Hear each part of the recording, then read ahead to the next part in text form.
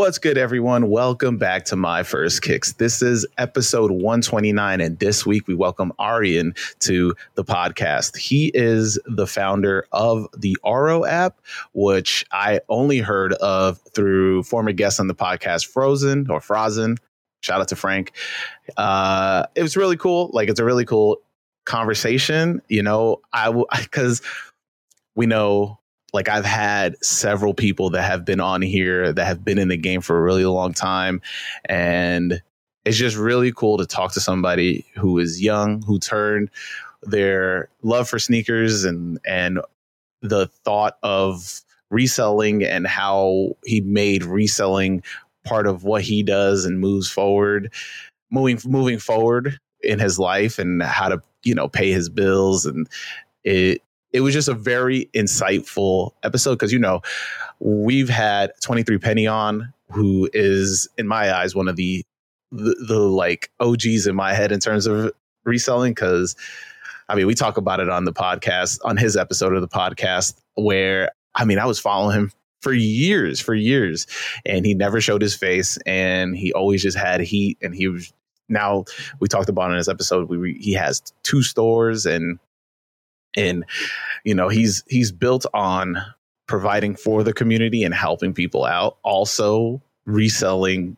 when stuff is going up, and it's just really cool. So talking to Arian about how he got into reselling and growing up on the West Coast and what made him start the Aro app and what he's doing in order to what I think is kind of just bring a new status quo to reselling and what is possible. And it's a new avenue of how, instead of just going through the StockX's or the GOATs to get your sneakers, you can go through his app and buy it at a more reasonable price just because they're used, but then you also get them smelling good. So it was just really cool. I learned a lot about the app because he just hit me up out of the blue just from doing this podcast. So I wasn't too sure on him until I spoke to Frozen about him, and he gave that cosign, and I was just like, all right, cool. I'm gonna have him on, and you get to hear us create a bond. So I'm hoping to make sure that he gets on several other episodes too, because it was just really cool getting to hear his perspective and growing up around the Fairfax era, where Round 2 was popping up, and Tyler the Creator was hanging out at Diamond Store. It was just, he grew up in the quintessential sneakerhead West Coast. So I found it really cool. We got some really interesting stories, so I'm very excited for you to hear that. So I'm on vacation right now, and this is pre-recorded, so I don't have any stories for you for this intro. So let's just jump into where you can find Arian. You can find him on Instagram at Arian, which is ARIANSADE. And then you can check out his app on all social medias as at OURO.app. And make sure you can find his app in all Google Play. I think it's on Google Play now, but yeah, on Apple and Google. Download it, give it a shot, buy some sneakers, sell some sneakers. It's really cool. You get an assortment. It's a lot of new stuff that just recently came out. So definitely give it a shot. And he also does a charity, which is really cool. I'm hoping to jump in on that from time to time, which is at it's Spare a Pair. So SPAREAPAIR. All this information. Me telling this, and then I'm gonna tell you right now, all the information is in the description of this podcast. If you're watching it on YouTube, just look in the description of the episode that you're watching.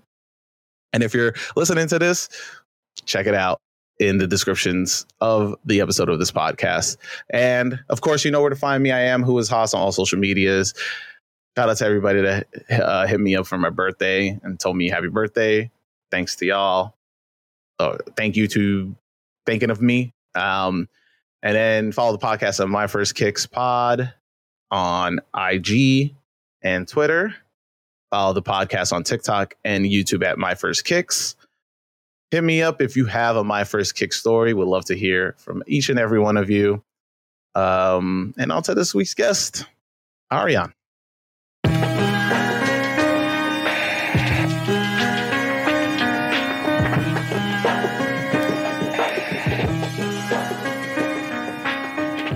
Hey, Arian, welcome to the podcast. What's up? Thank you for having me. No, man, thank you for hitting me up and wanting to jump on an episode, man. Yeah, I saw your stuff on Twitter. I'm a big fan of what you're doing. I think it's needed in the community. So, oh man, why now you got me blushing before the episode even starts? It's ridiculous. It's wild because, like, I mean, we talked a little bit about like how podcasts are now popping up, like especially in this space. And what's really missing is still people are. I mean, most of these podcasts are popping up is just like people just having their personal opinions about stuff that's coming out, and it's just like too prevalent and stuff like that. So yeah, I think people want to hear stories, experience, because you can get your take on the new sneaker from anywhere. No, yeah.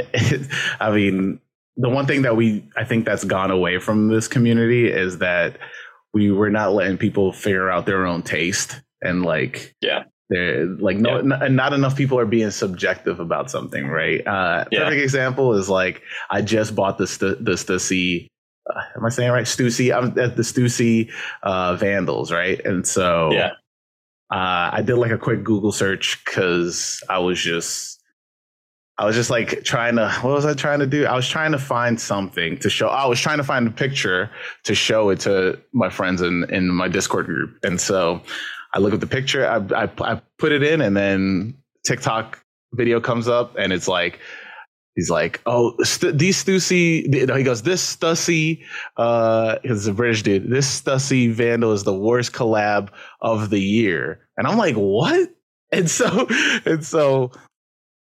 I show the video to my friends, and they're all like, what the hell's going on? First of all, it's not Stussy, it's Stussy. and then I posted about, like, you know, I made a video about it on TikTok too. So to combat what he was saying, so I can help people say it correctly, but also just content. And then the dude, somebody's comment is like, oh, he's not wrong. I was just like, it's not a hot take, but at the same time, it's like, this is totally not the worst collab of the year. Like, you need to chill, bro. I'm trying to think. I think the Run the Jewel SB. No, you can't say that. Don't say that. I love Run the Jewels. You can't say that, man. You can't say that, bro. It's a worse looking shoe, but whatever. We'll move on. All right. I mean, let's jump into introductions. For people who aren't familiar with you that are listening and watching this, How about you introduce yourself? Yeah. So I'm Arian. I started in the sneaker space 9 years ago, almost exactly, a little over 9, 2014. I have been around in LA. If you've been around LA for that amount of time, you probably know me. And if not, then probably not. And so I launched Oro a year and a half ago. It's a sneaker marketplace for pre-owned sneakers only, no brand new. And the goal of that is to kind of spread awareness on how pre-owned is a better alternative, because you can save money. Not only that, you can sell your sneakers you're not wearing and be able to get money for new sneakers, whatever you want to spend it on, bills. Just want to promote the pre-owned space more, make it more of a kind of thought for people when they're shopping. And I decided to do that by making it the only option available and just cutting brand new completely. I mean, that's wild. Is this, I mean, see, like, I don't know if you know about the old ways of searching eBay to get like to get a good deal. Like, this is not none of that. I'm not going to get any good deals on this, huh? No, you'll get a ton. I mean, if you hop on there right now, like, it's kind of crazy. I mean, I think it's the market right now, but I mean, let's see, New Love ones, the mids, $40 just sitting, like a lot of great sneakers. And people need to like realize that you're not going to get foot fungus or whatever you're scared of. Like, right. Like, I mean, on top of that, we authenticate and sanitize every sneaker, but it's like people need to realize that pre-owned is a great option. I understand that eBay is like a fun thing to like search through and like do whatever, but I think the shopping experience could be better. You're going to search a Jordan 1 bread on eBay and get 30 different things that aren't a Jordan 1 bread. Right. Probably hundreds, right? And so, I mean, I guess some of the fun in it is like searching through and whatever, but I just felt that it would be much easier if you could just filter it down very easy way where sellers get less control on the description, name. They don't get to choose any of that. They just get to search by SKU and, fill in a multiple choice basically of their sneaker, the condition, size, whatever. And that way buyers have a better experience. They just go straight to the shoe, Jordan 1 bread, the SKU, and they see every Jordan 1 bread within, and that's it. They get to see pictures, but there's great deals, but less hidden ones, I would say. No, man. I mean, yeah, I have yet to check out the app. I should have checked it out before we hopped on, but it's just been crazy for me, just work wise and podcast wise. I've been grinding over here, but and also trying to save money. But we talked about it before we jumped on, but shout out to my boy Frozen. I think he says it's Frozen correctly, but he was not calling him that. All right, shout out to my boy Frank.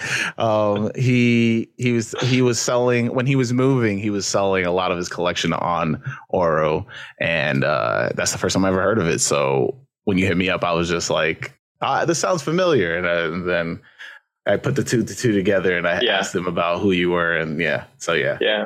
Actually, I think most of his stuff sold, if not all of it.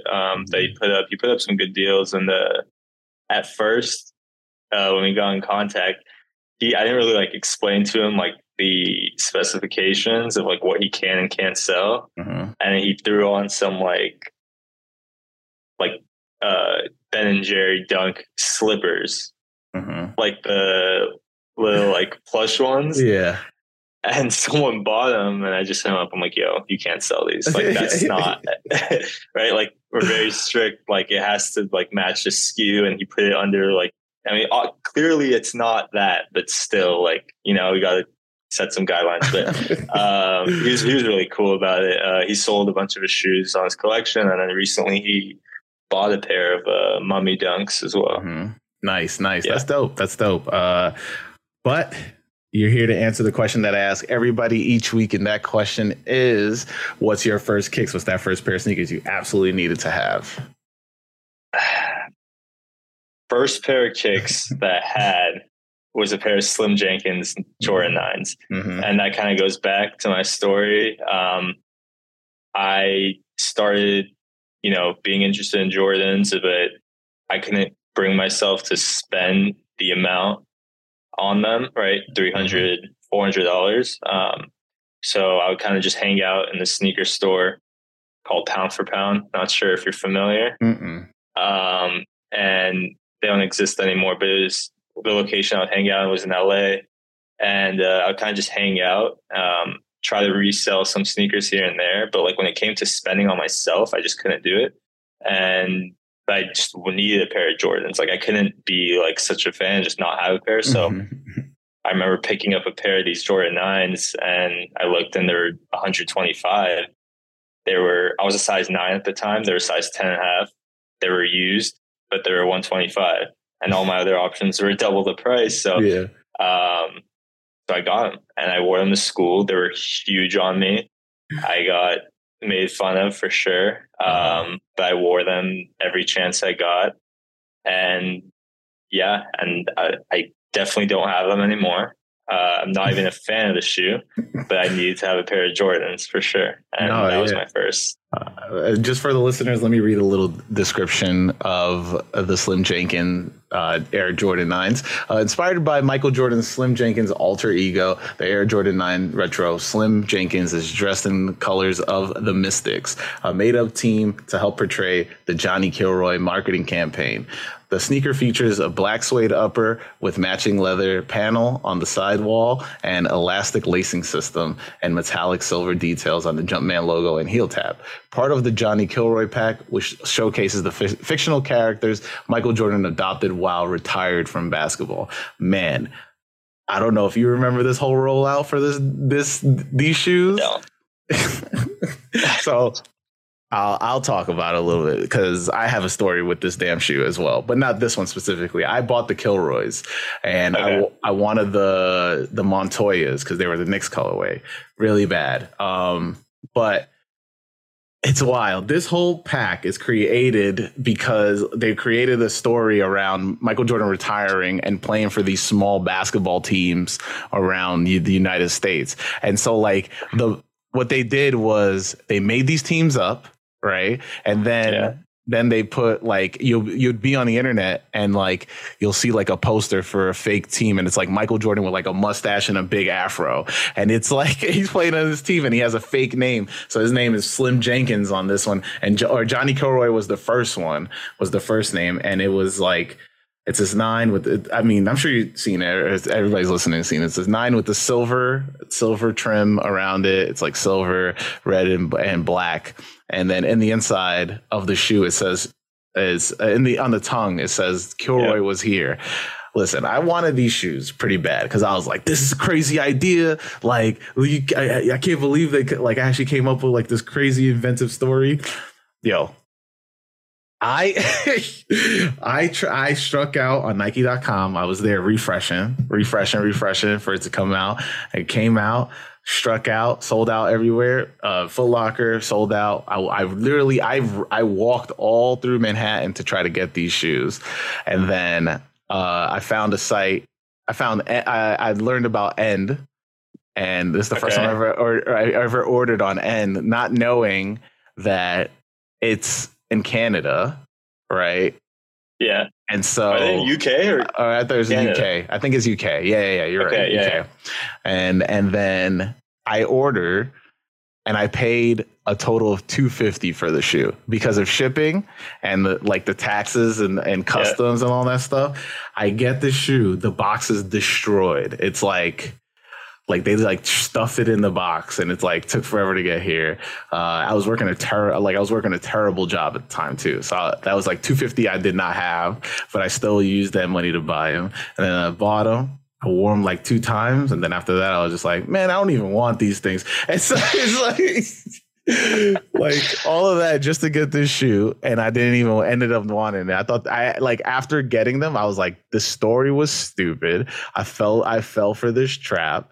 And like, it's tough because like now this trap that I fell for is what is like the commonplace of sneakers now. They're just making up stories for everybody with shoes.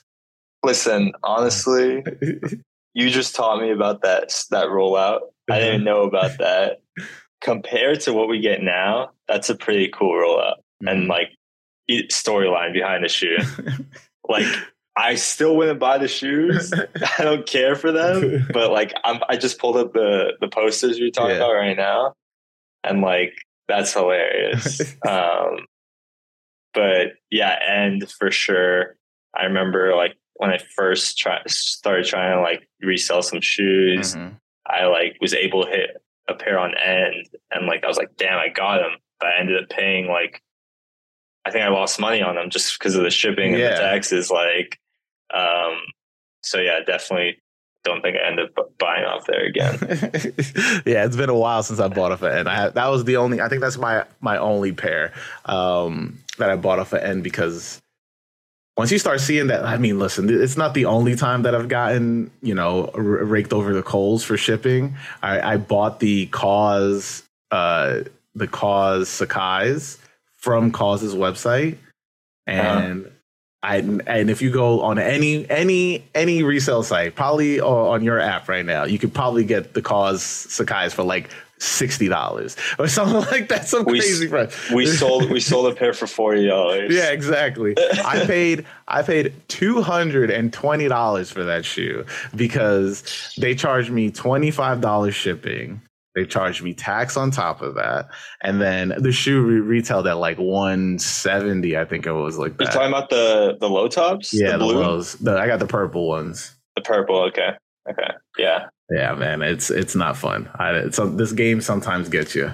So, especially now. Yeah, I know. What got you into sneakers besides the Slim Jenkins? Like, where did it all begin for you?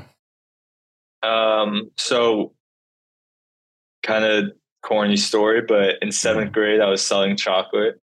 There you go. That was like my go-to, make around like $30 a day. Mm-hmm. And one of my friends kind of started telling me about his brother had just camped out for Gamma 11s. Mm-hmm. And I was like, cool, whatever. And he's like, yeah. And then he got like one pair personal, and then he got 2 pairs to resell. And he's going to sell them for like $400 each. And I was like, that sounds better than my $30 on chocolate. So at first I was like, okay, cool, I can make money. I go to his house. It was either that day or like a few days later after school, and he pulls them out, and like I see this crazy box. He pulls out, remember the Gamma 11s, like the blue, and then pulls out. I've never seen a pair of that box sucks, though. I'm gonna tell you right now. That box sucks. That's the first box you're ever seeing. Yeah. Like it looked pretty cool, and then you pull out a pair of 11s. That's the first pair of Jordans you ever see in your life. Like you see the patent leather, that brand new Gamma 11. Like, yeah, you think those shoes are worth like $1,000. If you're like a kid and you're opening it, you're like, yeah. I was 13 years old, like, and like, so that immediately caught my eye, and I instantly just wanted to have whatever pair of Jordans. Like I started, like every pair of Jordans were cool to me. Almost every pair, right? And so I, after that, hopped on Nike. I think the following week they had a restock. Remember they had those random restocks in 2014 with the like random GRs? Yeah. I got a pair of white and infrared 6s, which sucked that year. But like at the time, I thought they were so cool, right? Yeah.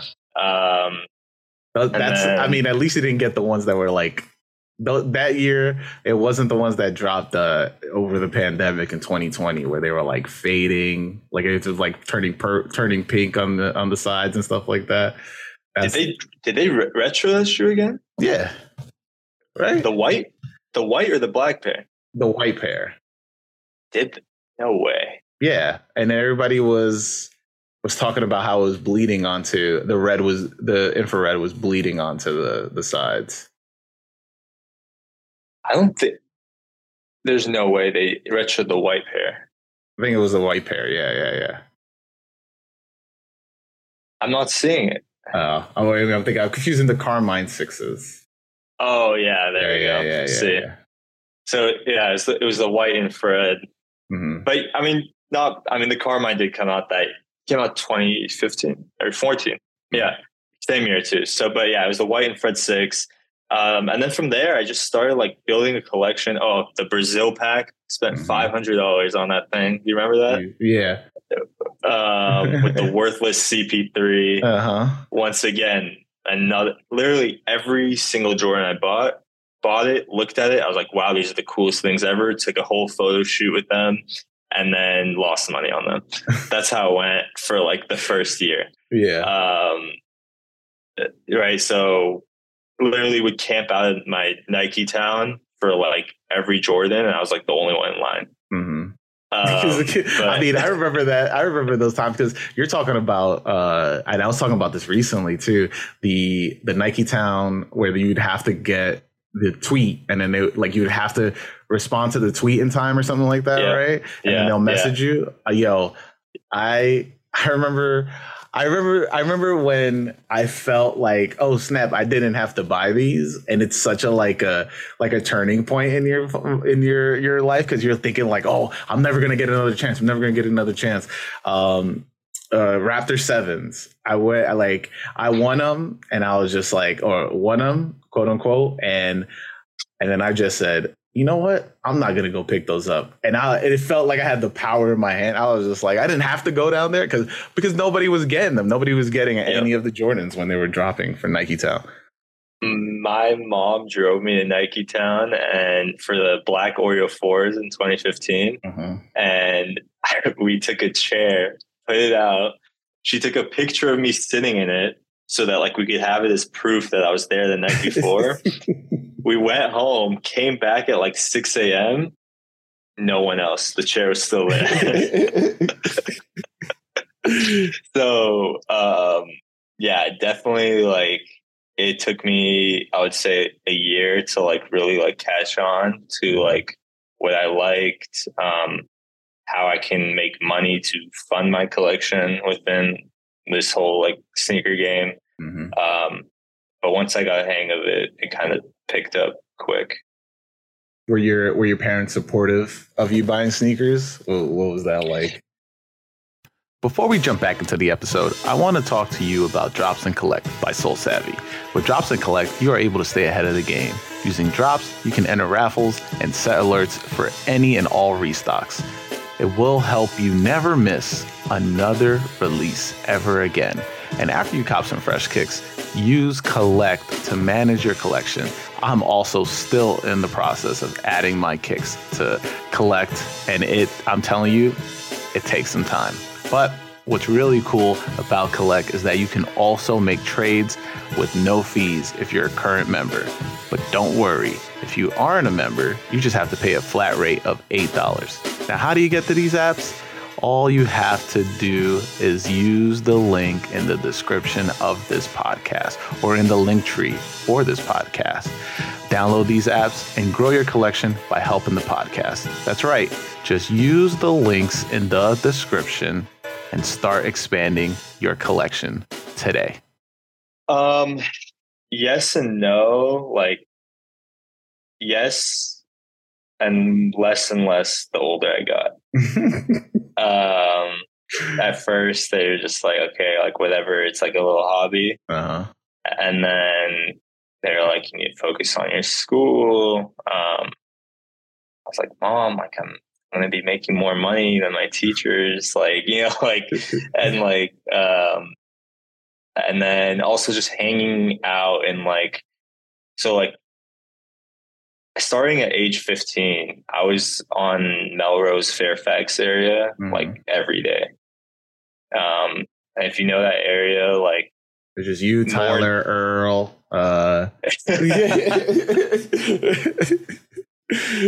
Who else? But you unofficial, Diamond. Yeah, you Nicky Diamonds, yeah. You were out there with everybody. You were unofficial, official golf wang. You just couldn't tell anybody. Yeah. I was like, Mom, reselling me while I'm skating with them. No, but that area, like once like the sun started to go down a little, just spam like 200 calls, like come home now, it's dangerous, dangerous. And back then it wasn't bad, but more recent, I would say like starting like 2018, I would say crime there has just gotten worse and worse. So I kind of had to phase out myself, but like they were just like really on me about that.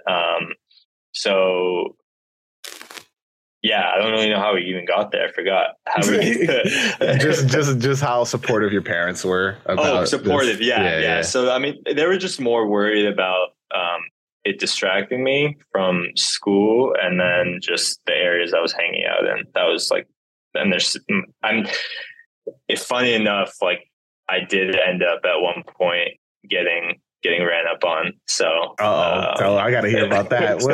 What happened? What happened? So we would hang out me and my friends would hang out at Round 2. Mhm. Round two was our spot. Very close with the whole team there, owners, managers, employees, everyone. So we would stay there.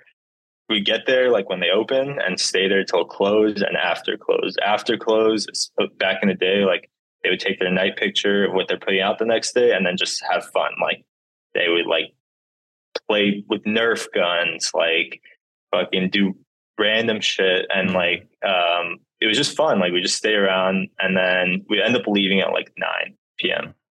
I think he's going to say like 12 and 1. Nah. 9 p.m. The store closes at 7, I think. Mm-hmm. And so, and then me and my friend, one of my friends I would go with a lot, he lives 1 block away from me. So I would go to his house and just kind of hang out, play video games or whatever, and then just walk home. And so we would do this all the time, and I would usually like walk home at like midnight. This time, my mom was like, "Come home before 10, please, or 10:30. Please come home before 10:30. Like it's not safe, whatever." I was wearing a Supreme bag that at the time I would always carry cash in because I was buying a lot of shoes at the time. So luckily that day I didn't have any cash in there. I was wearing Supreme Champion sweatpants in a loud peach colorway and shattered backboard ones. Okay. So dripped out over here. Overall, and on top of all of that, I was 15 years old, looked like a little kid. And I have 2 big white bags full of sneakers in them. Oh my God. At midnight? You're crazy, man. Wait, not even at like 10:15 p.m. How'd you get home? Like were you guys like taking the bus? Uber. Oh, you guys are Ubering. Okay. Ubering. Yeah. But like keep in mind, I would do this all the time. And like it's literally 1 block. And so I also live near UCLA. So it's generally a safe area. So I'm thinking like crime doesn't happen here. Like also I'm really young though. Like I'm naive about that. Super. And so I'm walking out of nowhere, streets are pretty dead, and this truck rolls by and like chromed out rims, and they roll their window down, slow down as they're approaching and kind of give me a look. And I see them still super naive. Instead of thinking like, oh, they're going to rob me, I'm like, oh, they're probably living nearby. And they're like, what is this kid doing out late at night? I would have been running, dude. I don't know what you're talking about. I would have been out, bro. Yeah. So they turn the corner. I'm like, all right, probably live nearby. Like they were just probably wondering what I'm doing out late. And oh yeah, neighborhood watch. They're just making sure everybody's safe. Exactly. Just I don't know what I was thinking. And so they turn right, and my turn is left. And then my house is right there. And so I'm like, okay, I'm like right here. I'm fine. As I'm turning left, I look across the street. I see the car is parked in a driveway and with his lights on. And there's one guy right across the street from me with a hood on and his hands in his pockets, just like staring at me. I'm like, all right, this is done. Like I start speed walking, pulling out my keys. But there's cars going. So I'm like, can't jaywalk, like he's gonna get hit. Out of nowhere, I hear no cars anymore. And I look back, sprinting at me. Like sprinting, and I just freeze and just drop my bags, pulls out knife, and I just hand over everything. Car pulls up, hops in the back, and they're off. Jeez, bro. That's crazy. That's crazy. So then, like, you get home, like, what do you like? Your mom probably would never. You can't even say anything. Your mom would never let you go outside after that. So that's exactly what I did. I didn't say a word. I was like, if I tell her, I could never. Like, I'm not leaving the house to resell, to buy sneakers, to even go out with my friends. Like, it's done. Like, I actually only told my parents a year ago. I was gonna say yesterday before, because you know we were talking about it on this episode. A year ago, crazy, man. But wait, really, what was their reaction when you told them a year ago, though? Wait, how did you even tell them? You just go, "Hey guys, let me tell you a story real quick. This happened on the corner." I finally just felt like, okay, like they really like kind of like eased off on like I'm 22, like if they told me to not go out, like they're not going to tell me to not go out, you know, like I kind of felt comfortable there where I'm like, all right.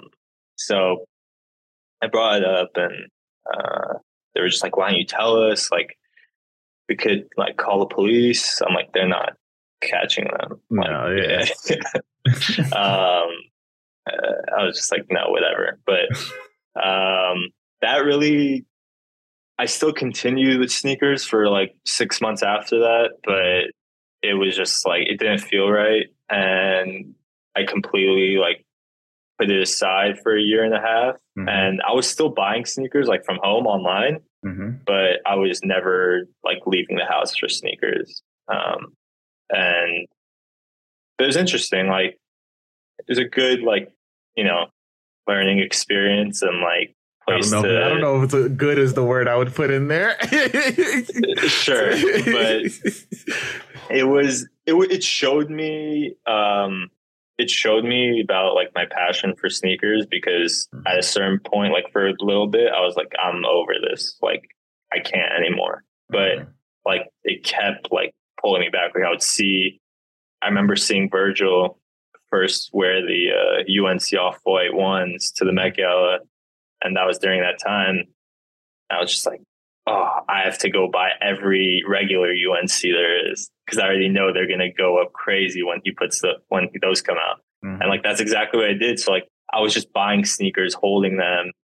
And then like a year later, when I finally felt comfortable again, like next thing you know, all those UNCs had doubled in price and like whatever it was. Right. So, but it was good to show me that like this is kind of it for me, because if that didn't scare me away, then like I don't really think anything else will.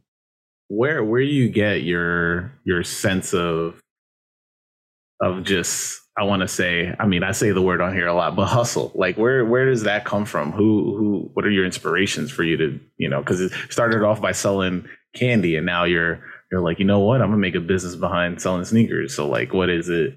Like, where does that come from? I get this question, like, I genuinely don't know. Mm-hmm. It feels very natural, and like neither of my parents are entrepreneurial, and so I don't know. I think just the feeling of being right feels good, right? Like, okay, like I'm going to make this investment into a sneaker, and I'm going to be able to promote it in my own way. And I'm going to be right on the fact that my investment was the right choice, and I'm going to sell it and like gain that credibility that I made the right decision. And then it kind of just like continues, right? Then you start like feeling like this need to like be right on the next one and the next one. Like, I guess that's like where the good feeling comes from. And like the money, like I don't even like spend the money like that, you know, like, so I don't even know if it's about the money. It's more of like the feeling of doing the business itself. Interesting. because like, I mean, I've spoken about it to other people, and it seems like you've come up in you've come up in resale culture versus like sneaker culture. What do you like? At what point? Where do you see? Because I mean, now we know what it is now, like, right? But like round two was always about. It was more about like embracing sneaker culture and using it to resell. Like it's breath out at the beginning of how Fight Club started, right? That's what round two mimicked, and then they expanded into vintage and all this stuff, and now they're rest in peace. But what was what was it about resale culture that pulled you in? The community, for sure. Like, for sure, the community.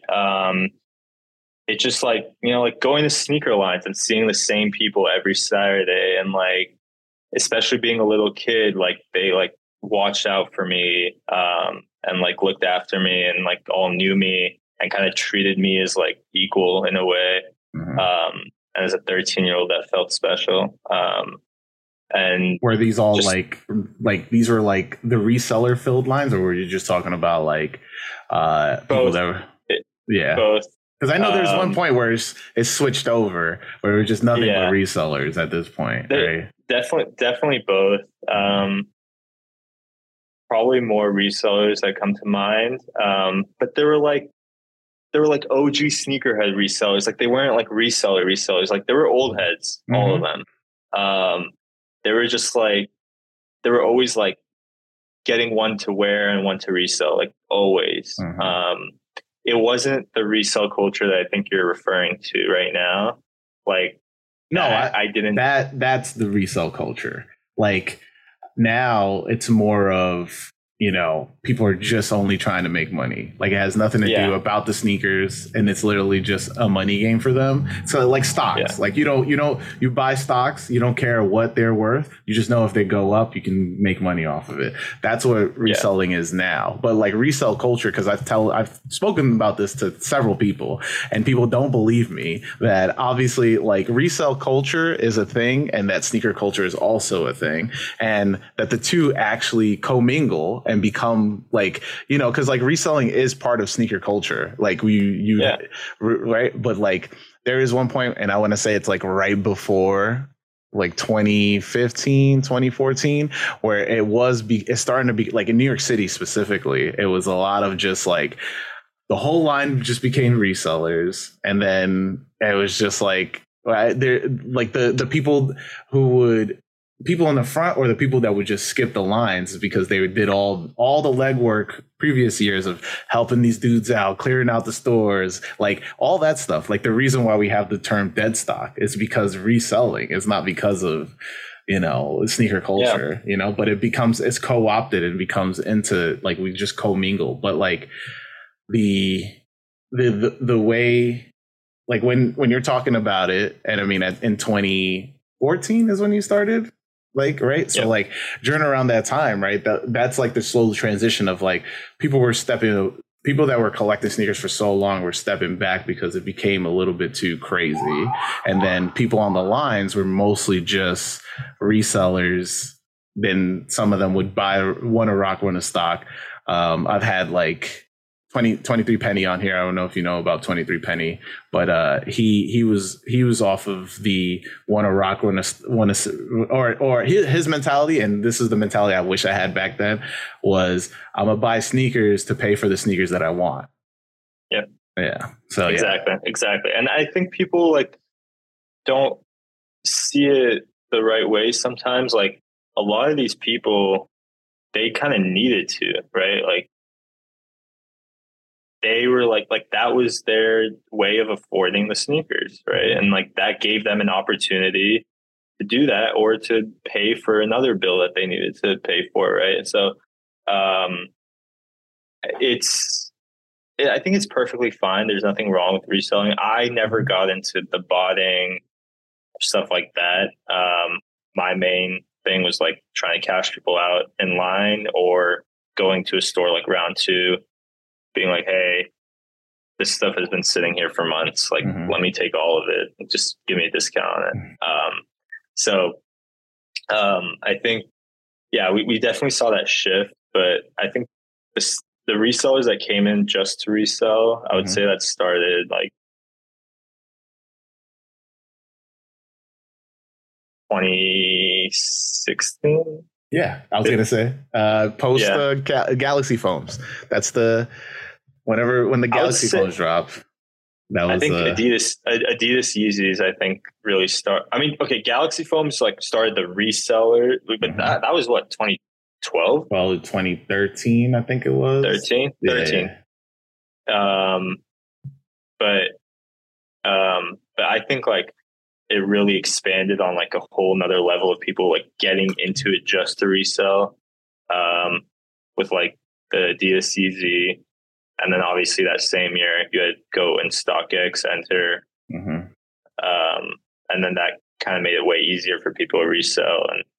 But like now you see people, I mean, I started seeing people who literally like, they looked like they just knew that sneakers were a thing because they resold.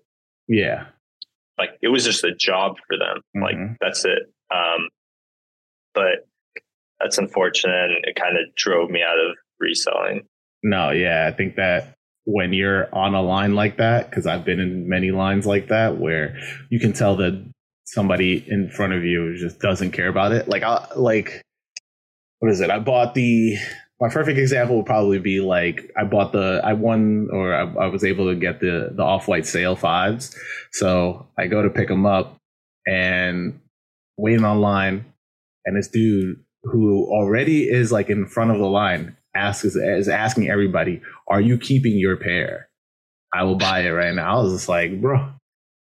Like out of all pairs, like you don't think like everybody knows how much Off-White 5s are going to be.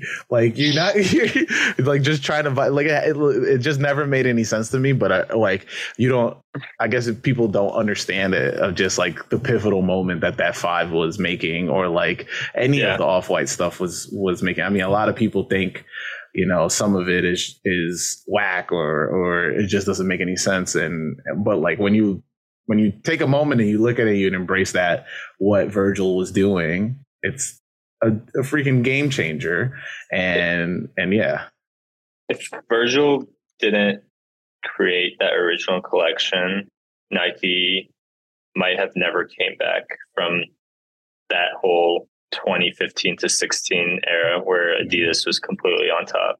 Yeah. I credit Virgil for a lot of things because he was the one that turned Nike into not being like, oh, you don't have to not work with fashion houses. And then the same thing on the other side of like fashion houses don't have to be so high up and consider streetwear as part of like not part of fashion. And he just combined both aspects of streetwear, sneaker culture, and fashion, and then like made it all into what it is now, where we're having a Tiffany's collab that just does not look great, but whatever. so yeah. I think like I went to his exhibit and I've talked about it on here. I went to school for graphic design, so like a lot of it hit me differently in terms of just like the way he broke stuff down, and he came at it in like an architecture type of way of like, you know, I'm going to explain this to you. You just got to figure it out. And then like, you know, you got to figure out what it means to you. And I think a lot of that gets lost, and people definitely, I think in the surface level, a lot of people that collect this stuff are just looking at it face value versus what it can mean. And that's how we end up where people are telling other people their top 5 sneakers that they should be buying for the summer. Like, all right. Yeah. So like you spend early time in round 2. What was that like? Cause I never even went to the downtown round 2, to be honest. So tell me what it was like. Yeah. I never stepped foot in there. It was just like, I was at a point where I wasn't looking for deals or like looking for sneakers. At one point, I would just buy it like online or try to get them from the boutiques. And I never took into account what round two meant until after, probably like, I want to say 2020, when they broke in and Sean Witherspoon was talking about like what round two meant. And I was just like, damn, that's true. And then I just never went after that. So yeah, tell me what was that? Tell me what it was like. Yeah, I mean, I think round two really did a lot for me and a lot for the sneaker game. So it was the Supreme Jordan collab in 2015. I was able to hit for retail on a white pair of the fives at school. Me and my friends went right after school to the Supreme store on Fairfax. Got in line. We were able to get the hoodies, the tees. Obviously, the shoes are sold out. And we had heard of this new store round two, and it had opened, I think, maybe 2 weeks prior. Mm-hmm. But like, it was still very, like, no one knew about it at all. And we went in there, and Sean was there. Everyone was there, the whole Virginia team. And and they were all like kind of like skaters. Mm-hmm. I remember one of their employees like took out his phone on Snapchat and he starts recording me and my friends with our Supreme bags. And he's like, "Oh, you guys are like Supreme? Like, do you guys skate? Like, whatever." Mm-hmm. And they were really cool though. They ended up buying our stuff. And that day, right after we left, was actually the same day that Sean dipped the Supreme 5 in the red paint. Mm-hmm. And after that, we started coming back more and more. And it kind of became like my winter break of my 10th grade in high school, I was there every single day for 3 weeks. Jeez. At this point, you should have collected a check or something, man. It just became like a very cool learning experience and hobby for me. I mean, I would literally, Chris from Syndicate that we spoke about briefly, he became manager of that store. Yeah. And so it was mainly him and Sean buying in the back. Mm-hmm. And I would just sit right like on the side and just watch every interaction of them buying. Mm-hmm. And it taught me a lot about how to conduct business and how to buy sneakers, sell sneakers, and like just interacting with customers. Mm-hmm. And I would just sit there and learn. And at the end of the day, as I said, like I would be there every day, so I knew what was selling, what wasn't. And I would grab like 10 pairs of shoes that I knew weren't selling for them. And I'd be like, hey, I just calculate these 10 pairs. It comes out to 2,500. Let's do 2,100. And we were always able to make a deal. A lot of the times they would even give me shoes at cost.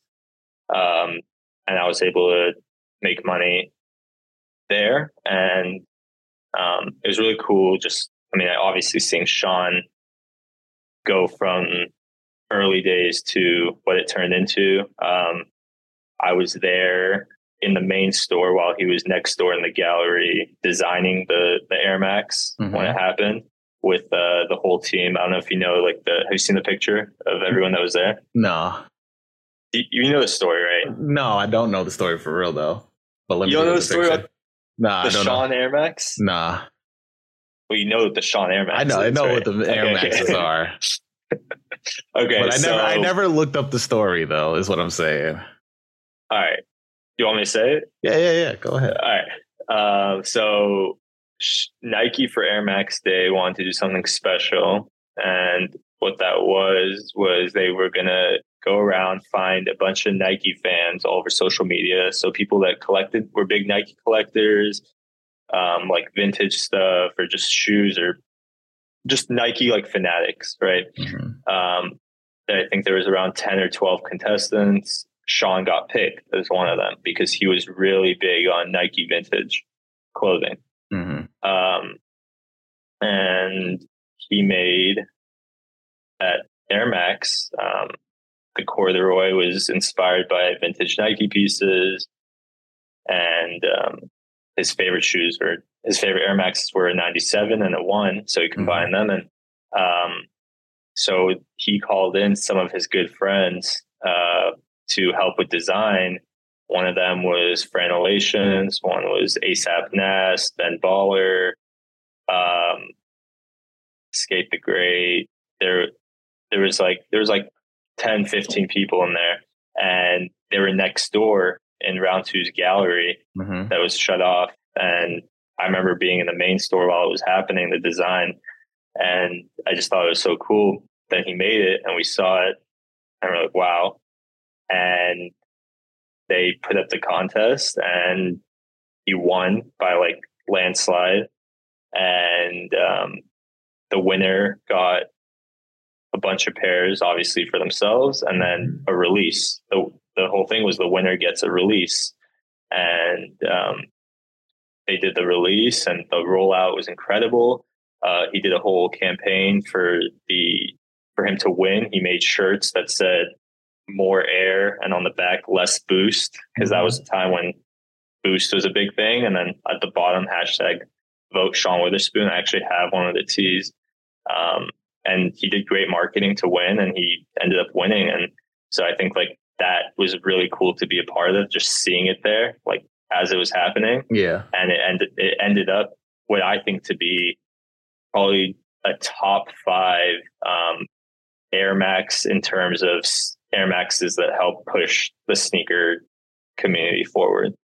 No, yeah. I mean, I wasn't able to get, I'm trying to remember if I was trying to get these. I don't think I was. I was like, I was in the lulls of not having money to buy sneakers. So I think this is whenever I don't have enough money to buy sneakers, I just don't pay attention to sneakers.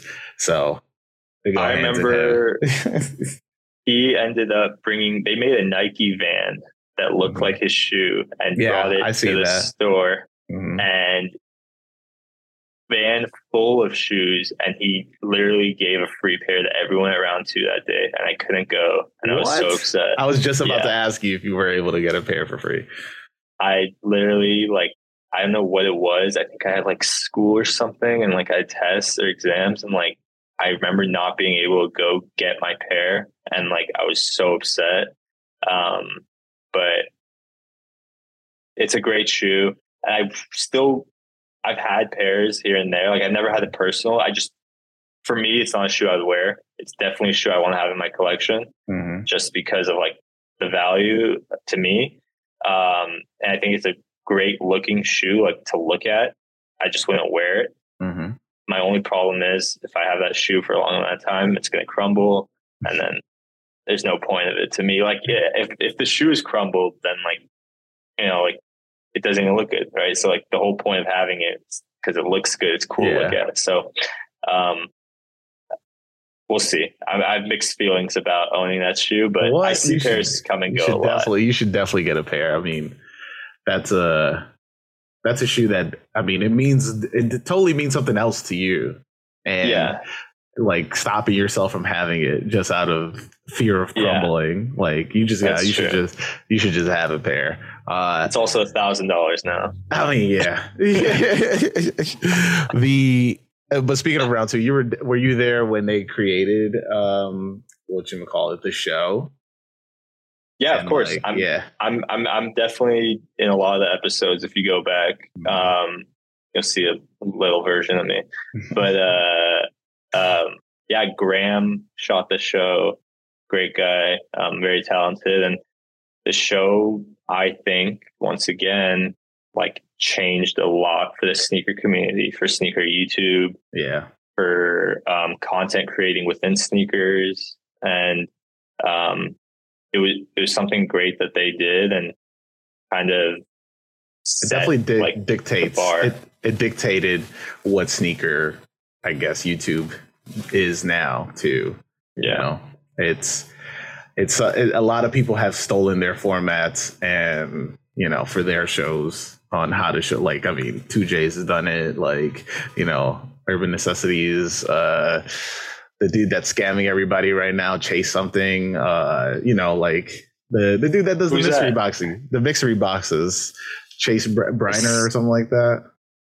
I don't know. I'm not too familiar with sneaker YouTube now, but I'll check that out. Yeah, is it the Sneaker Con guy? Yeah, the Sneaker Con guy. Oh, okay. Top Shelf also does like the show style as well. Top Shelf Kicks.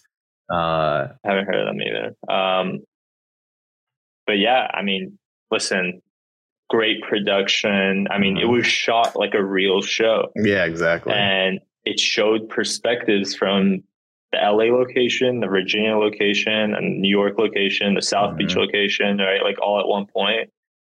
You could see like into the lens of all those different stores. And the great thing was all those different stores had a different team, right? A different customer base. So it was a really different vibe from every single store. And I think that's what made it great.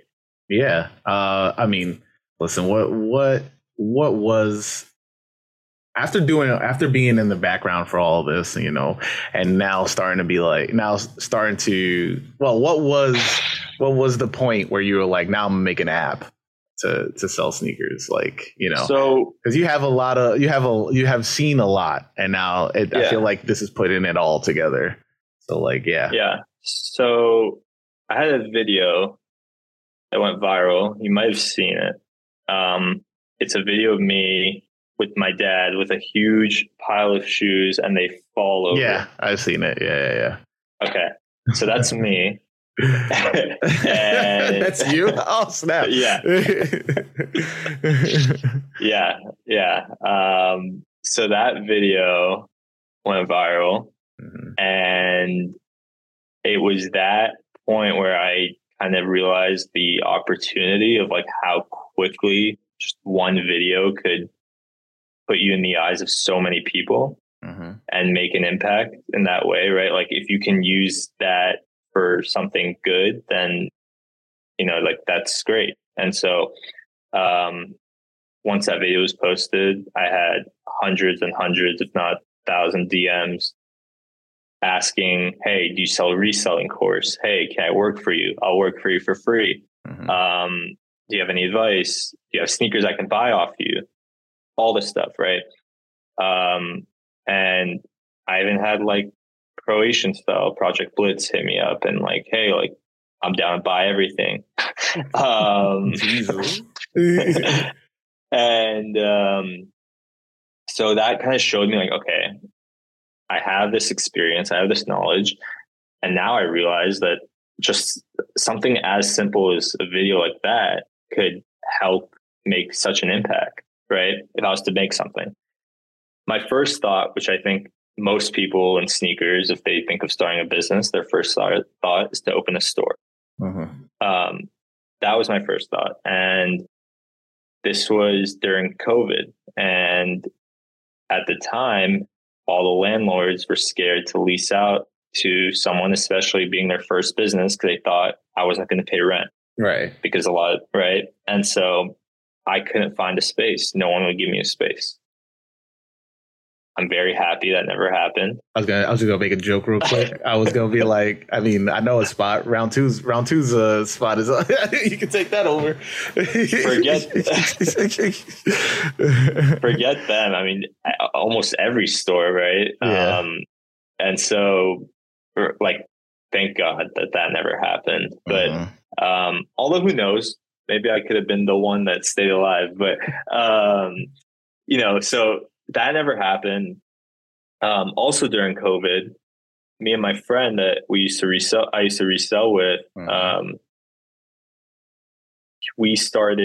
he was like, hey, reselling new sneakers has become extremely competitive and like almost impossible to do. Since we last did it we ended probably 2017. And, now it's 2020, and you used to buy used sneakers all the time, which I did for my personals, and I would clean them a lot. Like I was pretty good at cleaning sneakers. And he was like, why don't you teach me how to clean, and we'll get in the garage and buy used sneakers just how we buy new sneakers and clean them and resell them.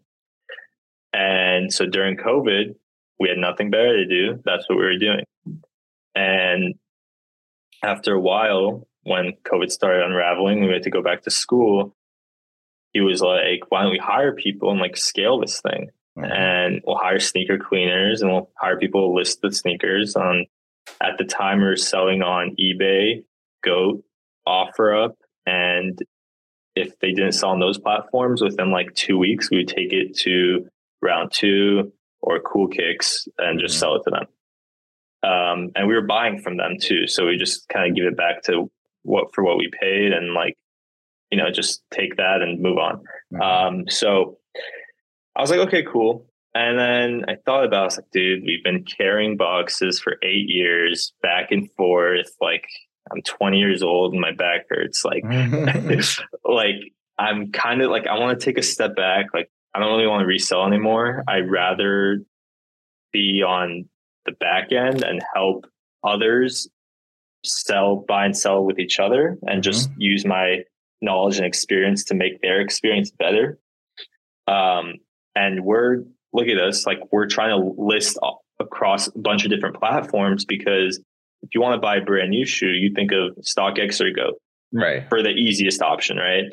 Depending on what type of person you are, you go think of one of them. But if you want to buy a used sneaker, I don't think there's like that go-to. Yeah. So I was like, hey, why don't we just build a marketplace that becomes the like StockX of used, only used, right? And he wasn't down. He was like, dude, this was kind of like a side thing for me, like kind of easy money, and like I'm gonna have my own career after, right? You know, like I'm gonna get a job and whatever. So I was like, okay, well, I'm not gonna do it alone because that's too much. After about 6 months, I was like, never mind, I'm gonna do it alone.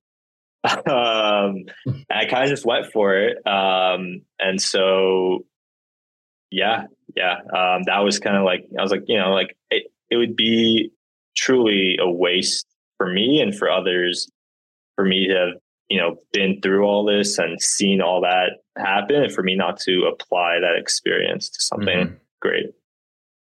Interesting. I mean, you're starting this from the ground up. It's what?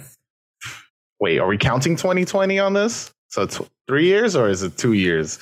Like the idea?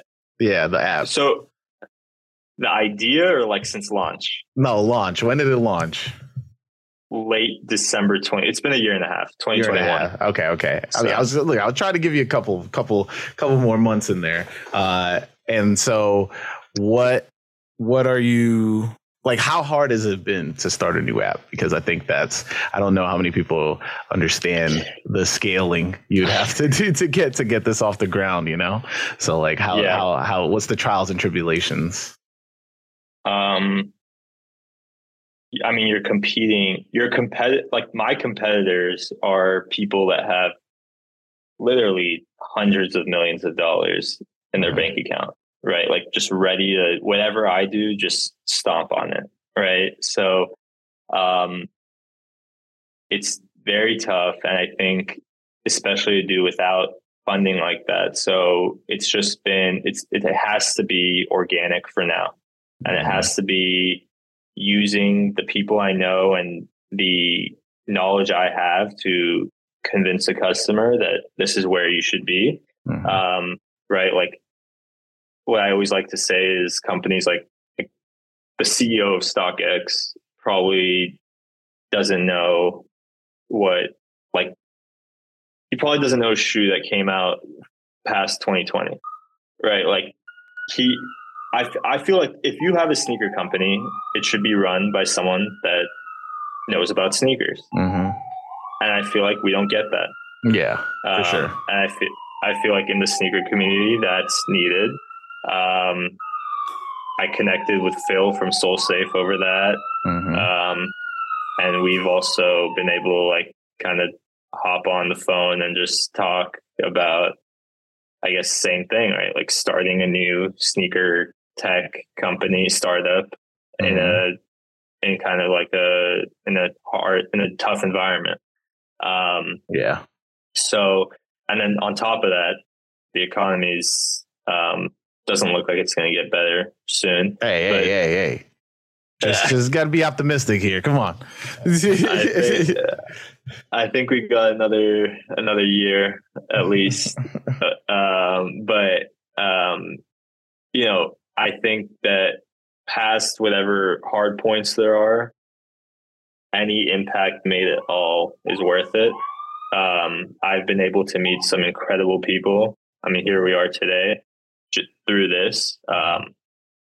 If I didn't have, like, I don't know if you would have sat down, spoken to me today. You definitely wouldn't. You definitely wouldn't, because I wouldn't have even reached out. Yeah. I told you before this, I've always been a low-key person. Mm-hmm. I've been in this for 9 years and did not care about like spreading my name.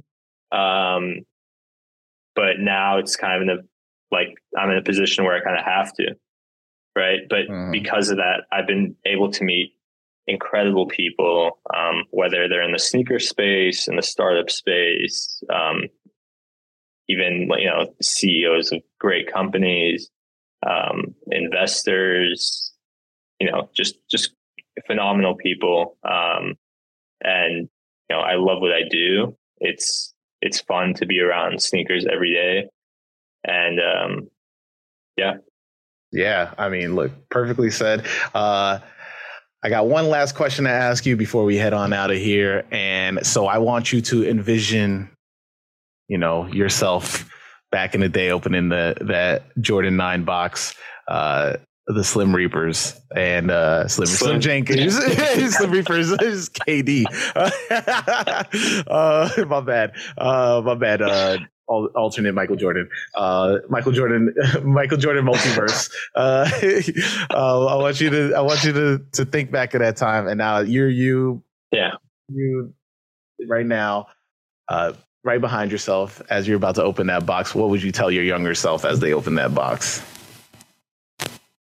Don't wear those. No, but seriously, like, I would probably, I don't know. I mean, truthfully, like, I would have never expected that it would lead me here 9 years later. I hope that, you know, my career falls within sneakers for the rest of my life.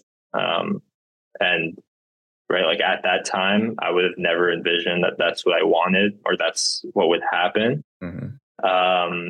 And, you know, it's incredible. And I think it kind of teaches you that, like, any opportunity can go as far as you want it to.